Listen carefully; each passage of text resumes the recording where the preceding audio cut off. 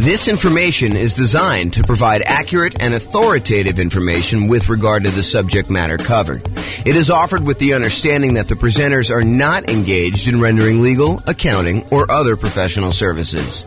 If legal advice or other expert advice is required, the services of a competent professional should be sought. Welcome to the West Palm Beach Real Estate Investing and Real Estate Financial Planning Podcast. Learn all about investing in real estate in West Palm Beach, Florida, with a combination of real estate financial planning and modeling with numbers specific to West Palm Beach, plus syndicated, more generalized recordings of live and pre-recorded real estate investing classes, not all of them specific to West Palm Beach. Be sure to stay tuned after the podcast for a message from our sponsors. Well, good morning and welcome, everyone. I am your host, James Orr, and this is another episode of the Real Estate Financial Planner comparison series of webinars, podcasts, whatever we're doing here. So today tries to address the question that people have of, should I buy an owner-occupant property or should I keep renting myself if I am trying to achieve financial independence or I'm trying to maximize my net worth? Like, what is going to be better for me?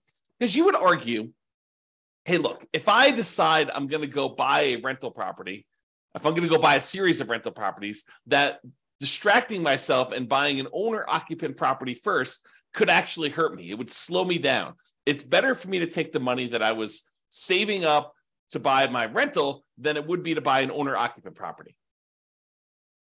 And not only that, but in some markets, putting 5% down in order to buy an owner-occupant property means that your monthly payment is going to be higher than if you just continue to rent, right? Because you go put 5% down, you're probably going to have private mortgage insurance, and the payments plus the taxes plus the insurance on that particular property is going to be higher than if you just rented yourself, right? Because that's going to be what is typical in your marketplace. Or you could argue, hey, if I go rent, my rent is going to continue to increase with inflation so that it's going to limit how much I'm able to save over time. Because if I decide to rent and I don't buy a property and lock in a good part of my monthly living expense in the form of a mortgage payment, sure, taxes and insurance go up, but the mortgage payment itself, because you're getting a 30-year fixed rate mortgage, that's going to stay static. And so the amount, the overall net kind of rent equivalent I have of buying an owner-occupant property to move in is going to stay low and actually get lower. It may be higher at the beginning, but overall, the payment for owning a property tends to go down over time because the mortgage payment, the principal and interest part of the mortgage payment, is fixed. And with the rising cost of things, inflation, that tends to look cheaper over time. And at some point, those lines tend to cross, right? Where it tends to be more expensive to buy a property to begin with. And even with taxes and insurance going up, the net overall cost to own a home tends to go down a little bit over time. Whereas when you rent the property and you just live there, the cost of rent just tends to keep pace with inflation and keep going up and up and up and up and up. And eventually those lines cross and it becomes better for you to have bought a property. But is it better for you to rent and use that money to acquire rentals? Or is it better for you to buy a property, slow your roll a little bit, acquiring the first rental, and then, eventually buying rental properties, but you're living in a property that you also are an owner of? And then there's the whole discussion of eventually the property that you're living in, if you go and you buy one, you no longer have a mortgage on it at all, which then even reduces what you need in order to be considered financially independent. If you were earning $10,000, if you were spending $10,000 a month on all your expenses and $2,000 a month of that was your mortgage payment, well, eventually when your mortgage payment goes away, you no longer need to achieve $10,000 a month in passive income from your investments in order to be considered financially independent. Instead, now, because your mortgage payment is paid off and you no longer have that $2,000 a month mortgage payment, you really only need $8,000 a month to be considered financially independent. Sure, you still need taxes and insurance and maintenance and all that other stuff on your property that you live in, but you don't have that mortgage payment anymore. So your overall cost in order to be financially independent, the bar has been lowered. So all of these things come into play when we ask ourselves today, is it better to rent or buy an owner-occupant property for 5% down when we're otherwise buying 25% down rentals? That is what we will plan on discussing today and what we'll go into detail on. So what I did is I modeled this for over 300 US cities. And so each city's got its own home price, rent, taxes, insurance. The amount of money that people earn in each city is a little bit different. It's basically enough for them to go buy a property in that city so that we don't have somebody, I don't standardize the income so that somebody who would otherwise be able to buy a property in like Mobile, Alabama would not be able to buy a property in LA. So we do adjust for income, but when we adjust for income, we also adjust what they need in order to be considered financially independent. So if we give someone a higher income, it means that their threshold for being financially independent also has gone up. It's commensurate with the income that they were earning. They have to replace their job income in order to be considered financially independent. It's another way of saying that. Okay, so we modeled this for 300 cities, and you will see which one is better. Because I think there's a debate, right? Which one of those factors is going to be the most powerful? What's going to be the biggest impact? And what is going to be the biggest limitation for someone wanting to achieve financial independence? And then not only financial independence, but which one leaves you with the highest net worth and which one's riskiest? Because I think all of those things are factors in which one we do. Okay. So in both scenarios, kind of like we're comparing A to B, they're going to be buying 25% down payment rentals. The idea is that the strategy is you're going to save up 25% down plus some reserves and all that other stuff, and you're going to go buy rental properties with that. The difference is going to be one person is going to rent. The other person is going to buy an owner-occupant property with 5% down first. Okay, so that's going to be the comparison. So the 5% down owner-occupant first, then 25% down rentals, they're going to save up until they can buy a 5% down owner-occupant property to live in. Then they're going to live in that property forever. Then they save up until they could buy a rental property with 25% down, plus closing costs, plus reserves on every property that they own, okay, including their personal expenses. And they will repeat that until they have up to a maximum of 9 rental properties, each that they bought with 25% down. With the other strategy, remain a renter yourself, then 25% down rentals, which I'm calling 25% down, no owner-occupant, no OO. Then you remain a renter for the entire time, and your rent goes up with inflation, just like the rent on the properties you're buying. You buy 25% down rentals when you've saved enough for a down payment, plus closing costs, plus 6 months of reserves for both your personal expenses and reserves on all properties you own. And you also still need to be able to qualify for that loan for 45% debt to income ratio. So all the qualifications for buying the 25% down are the same regardless of which strategy. Just in one case, we're buying a 5% down owner-occupant property first, which could impact their ability to be qualified to buy the rental property. Because if you're buying a property with 5% down, then you need to be able to cover that payment. And if it's higher, that could limit when you can buy your rental. You may have enough for down payment, but your DTI may not be in line. And that actually is calculated in our modeling. So realize that that could be a factor for some cities. Okay. I put the URL on the screen if you want to go, dive deeper into the charts and see the results for your specific city, because I'm going to do the aggregate. But if you want to drill down and see it, I'll put the link in the show notes, but it's also on the video right here. So if you want to go look at that. All right. So in order to be considered financially independent, what they need to have is the income from their rental properties, net of all expenses, and the income they have from investing money in the stock market, which any extra money they have, we assume that it's invested in the stock market. But any income they have coming from the stock market needs to exceed their personal expenses. And so we calculate the money from the stock market as the amount that they have invested times the safe withdrawal rate, and then we convert that to monthly. So if they have $1 million and you're using the 4% safe withdrawal rate, which is what we use, they're generating about $40,000 a year from any money that they have invested in the stock market. You divide that by 12, and that's about what we credit them to see if they are financially independent when we're doing that calculation. For the rental property income, we basically take all the income from rent and any other income they get, and we subtract out all the expenses, including vacancy, principal payment, interest part of the payment, taxes, PMI, any property owner's insurance, maintenance, and management. So we subtract out all those expenses on the property, and whatever they're left over is a net positive cash flow. So those two things combined, for the sake of this modeling, is what counts. If you're doing other modeling, we also would count normally Social Security, any annuities that they have, and any pensions that they have. But in this case, that doesn't apply. There's none of those that get applied in this particular set of modeling that we did. Okay. All right. So assumptions. So each city's modeling uses their own median home prices and the estimated rents on those properties. I'm not an expert on all 304 cities that we basically did this modeling for. So if you happen to go drill down into your city and you're like, James, your numbers are off a little bit, the rents are a little bit higher, or the property values are a little higher, or taxes are a little bit lower, or whatever it is that you think is off, reach out to me and we can make those corrections, rerun all the numbers, and it'll update everything for us. Okay. So go ahead and reach out if you have that there. Also, we did not apply any of the 88 strategies that we have to improve cash flow. Kind of known for these 88 strategies that we have for massively improving cash flow on rental properties, and we did not apply any of those strategies at all. So this is sort of just like out of the box, not optimized strategies. Okay. Now the job income, as I mentioned, does vary based on the city so that they can afford a property in that market, but we do consider that to determine whether they are financially independent, because they have to replace that job income. So for those who much is given, the amount that they're earning from income, much is also expected. So if you live in a city that the properties are cheaper, you don't have to make as much money, and you don't have to replace as much money in order to be financially independent. When you live in these more expensive cities, you do have to earn more money. Okay.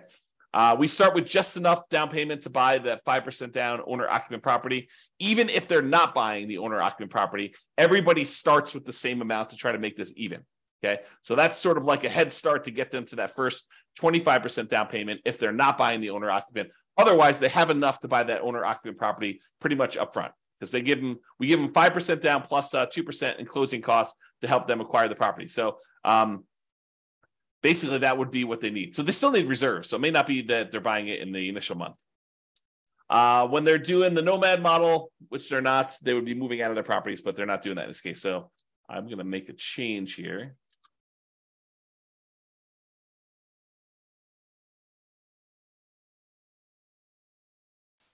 All right.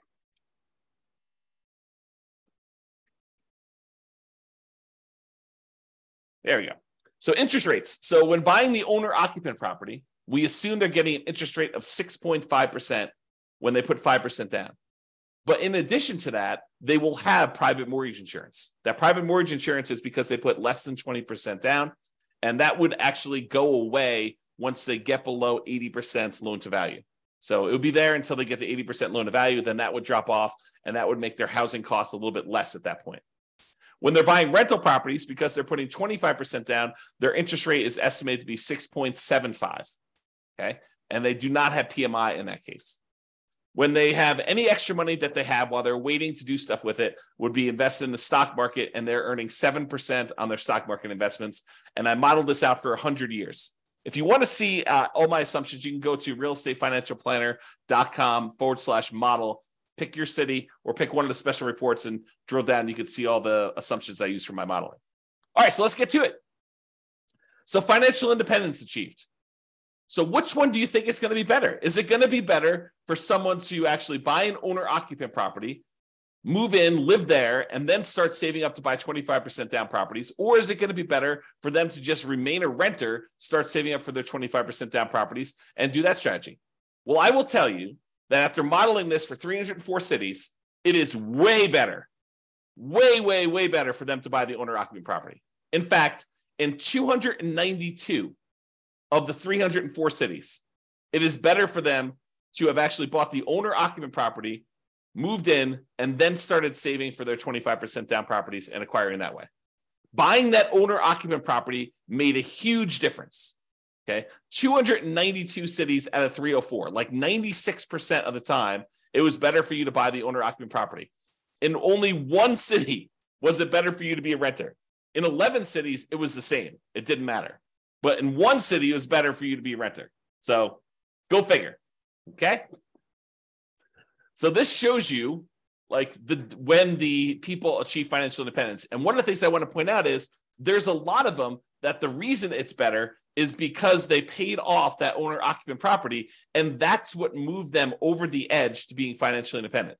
This one big peak right here is when people had an owner-occupant property, and because they bought that very early on, and about 30 years later is when they paid that thing off, that means that because they paid off their owner-occupant property, they no longer have a mortgage payment, and so the amount that they need in order to be financially independent drops by whatever that amount of their mortgage payment was. So if they needed $8,000 to be financially independent and the mortgage payment was $1,500, now they only need $6,500 in order to be considered financially independent. And sometimes as soon as they just pay off that property, then it moves them over the edge because they were already at $6,500.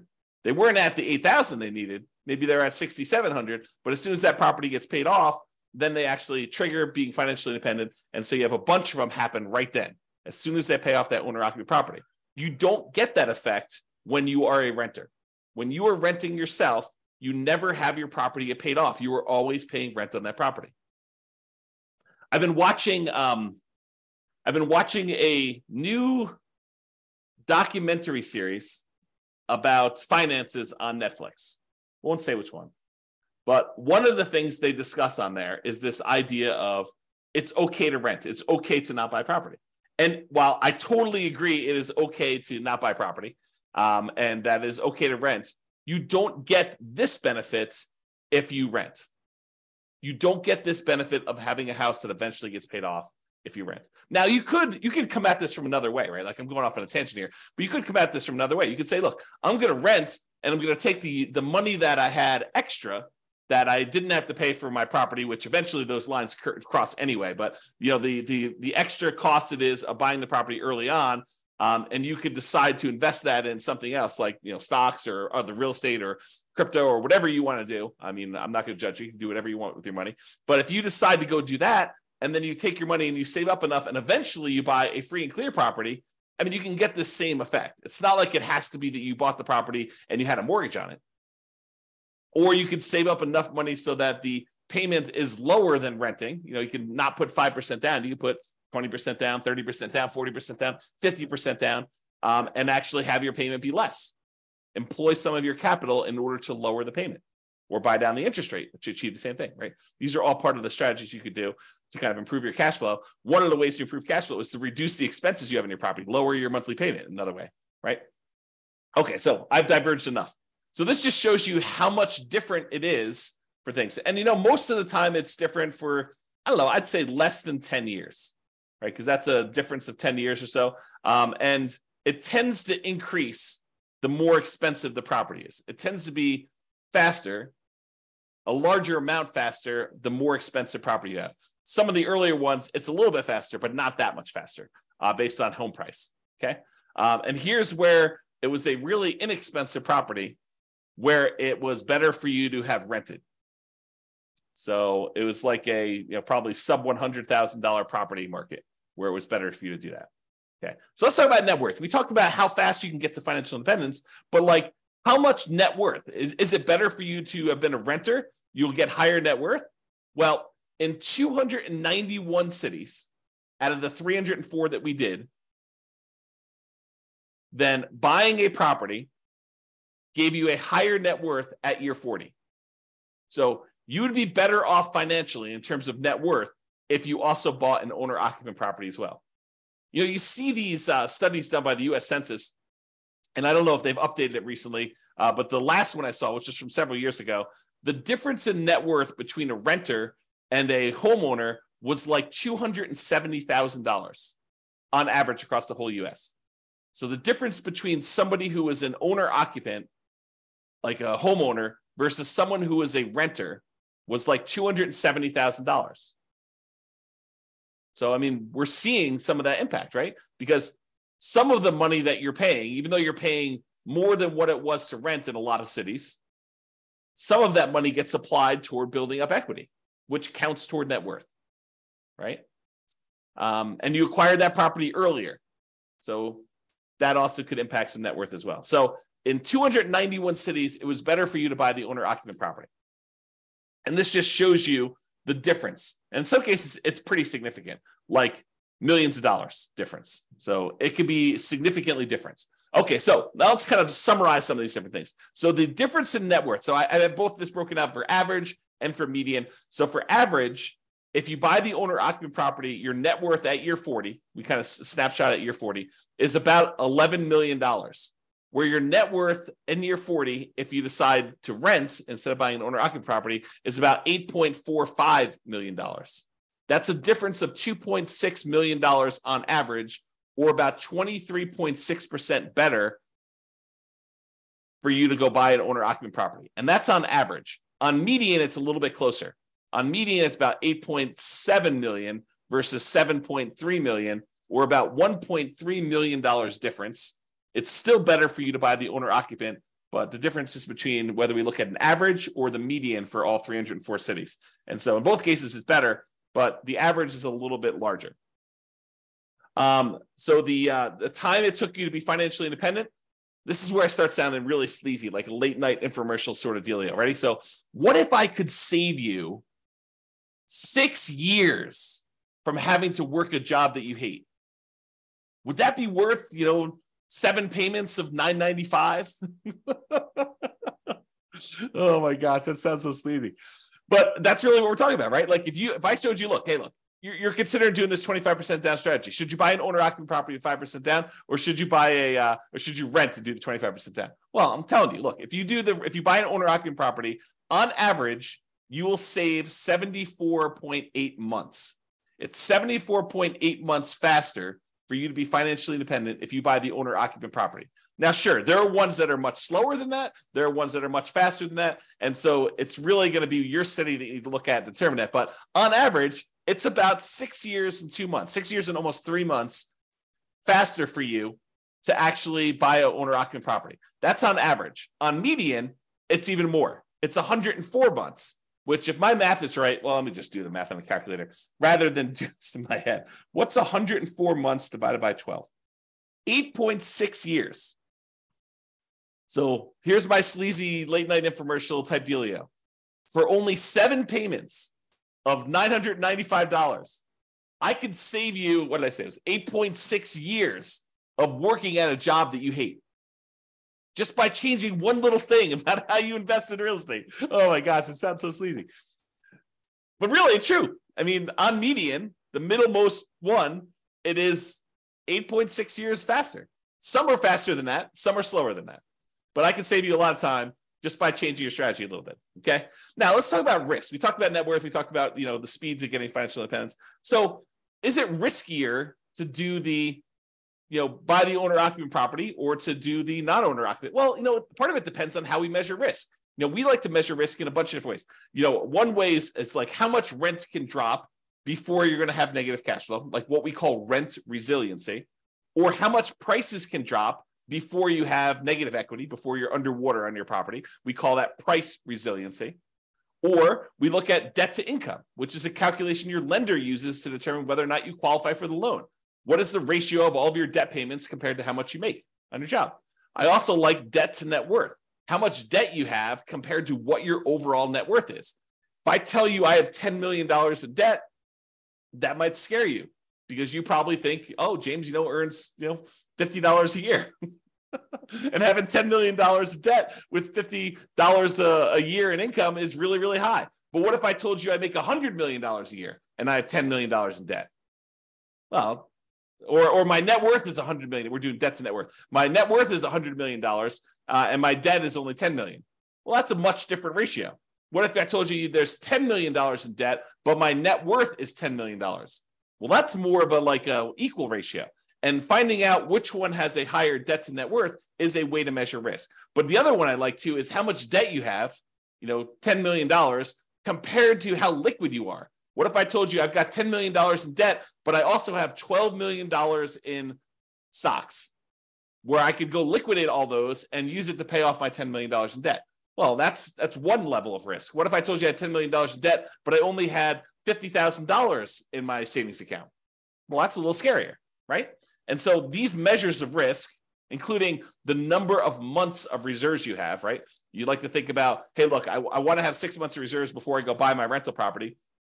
Well, we can also measure it in number of months, right? You can figure out how much all the expenses are in order to maintain your rental properties and your personal expenses, stuff like that. And then we could say, okay, it cost me whatever it is, $12,000 to kind of run my household and all my rental properties if I was getting no income coming in from my rentals. Well, how many increments of $12,000 do I have? You have $36,000. You have 3 months of reserves for your whole thing. Well, if you had, what did I say? It was $12,000. If you have $120,000, you have 12 months of reserves. Okay. So we can measure all these different measures of risk. And so when we look at it, the average and the median change a little bit depending on which one you're looking at. But overall, I would say that buying an owner-occupant property is probably a little bit less risky. In terms of rent resiliency, it's a little bit better than renting. In terms of total price resiliency, looks like the renting is a little bit better there, but it's a small amount, 2% better. When you talk about debt to income, your debt to income is a little bit better when you have the owner-occupant property. Okay, it's a little bit higher when you don't buy the owner-occupant property. And it probably is because it takes longer to buy the properties. And so that could have an impact too. And these risks, they can change over time, right? Like we could do a snapshot of what the risk looks like, for the first 5 years. We could do a snapshot of what the risk looks like for the next 5 years or year 7 or whatever we want to do. But this is showing you the risk over the entire 100-year period, which if you have a really long period of very low risk situation, then that could be outweighed by, very risky stuff early on. So it's deceptive to look at this. I think you need to really drill down and look at this, but at least we give you a measure to look at risk, right? In terms of debt to income, a little bit better for you to buy the owner-occupant in this case. And for the debt to net worth, a little bit better for you to have rented in that case. And debt to account balance, it's a little bit better for you to have bought the owner-occupant. And then for months of reserves, it was way better for you to actually buy the owner-occupant property because eventually that thing gets paid off and some of your expenses go down. So I think that that's a major factor in what's going on there. All right.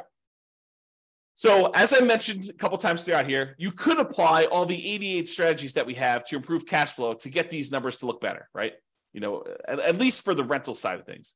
Now, we've basically been using median price properties and what rent might be on each one of those properties. You should be able to choose and do better than this, right? I think if you do any type of effort in finding and selecting properties and applying any of these 88 strategies, you should be able to do better than what I've shown on here.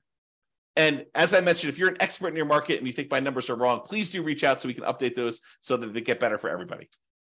So in conclusion, in our current market conditions, our current prices, our current interest rates, our current rents, and it is May 15th, 2023 when I'm doing this, and I'll do updates over time. I'm trying to do one of these classes a week as part of a series. But we'll kind of go through all the different comparisons we've got, and then we'll come back and revisit and update things. And the website will get updated as I rerun numbers, because once I update prices and interest rates and things like that, I rerun everything. And so if you're visiting these charts on the website after this video, they may be different. They're likely to be different because prices and interest rates and everything else changes, which changes everything. Okay. So in our current market conditions, current price, current interest rate, current rents in about 304 US markets using what I would consider to be less than ideal median price and rents on properties, buying an owner-occupant property when you would otherwise be buying 25% down rentals is a faster path to financial independence in 292 of 304 cities, about 96% of the cities. Okay. And for net worth, buying an owner-occupant property first also gives you a higher net worth in 291 of the 304 cities, about 95.7% of them. The market does matter a little bit, but in general, you should probably buy an owner-occupant property. That is what the conclusion should be, okay? It is best if you look closer at your specific market and apply as many of the 88 cash flow improving strategies as practically possible to improve on your implementation. Again, go check out the realestateFinancialPlanner.com/model to be able to see all the details. Hope you enjoyed this class. I hope you enjoyed this series. I kind of like the comparison and dispelling some of the myths out there about should you do X versus Y and why it's always better to do Z versus R or whatever you're trying to do, right? Like the idea that people have these things in their mind like, oh, that's silly, James. Everybody knows that it's better to do this. Really? Really? That's a belief you have. And then we go do the math and we find out that maybe it's not even like the majority of the time that is the case. Sometimes it is. Sometimes it's like this, where it's like 96% of the time, it's better to do one strategy than another. But other times it's not nearly as close. It's a third of the time or 2/3 of the time it's better to do this, or half of the time it's better to do this. And sometimes it matters like what market you're in from a kind of like price, where it's always better in more expensive markets to do it this way, or it's always better in cheaper markets. So all these things matter. And I think comparing them and like learning about these different nuances can help you become a better overall investor and better at helping your friends and family when they tell you in their market that they're considering doing this, and you're like, that doesn't make any sense. We always do it this way. And maybe in your market that's true, but maybe in their market that's not true. So I don't know, a little bit of what is it like? What do they call it? A little bit of grace for other people and what they're choosing to do and how they're choosing to do it, because it may not be the same for them as it is for you. I think that's one of the things we're kind of adjusting here and realizing as we do these. All right, that's all I got for you. Have a great day, everybody. I will talk to you all soon. Bye-bye for now. With home prices up, mortgage interest rates up, and rents up, but not quite enough to counteract the higher prices and interest rates, cash flow on rental properties in West Palm Beach is harder than ever. Book a call with the Real Estate Financial Planner to apply our proprietary 88 strategies to improve cash flow on your rentals. See the show notes for a link to schedule your call and improve your cash flow today. If you're a real estate agent, lender, or professional in West Palm Beach that wants to help our real estate investor listeners, consider reaching out to learn about collaboration opportunities with this podcast. We'd love to add more value to our listeners by having you assist our investors buy, sell, and finance their real estate investments. See the show notes to schedule a call to discuss collaboration opportunities.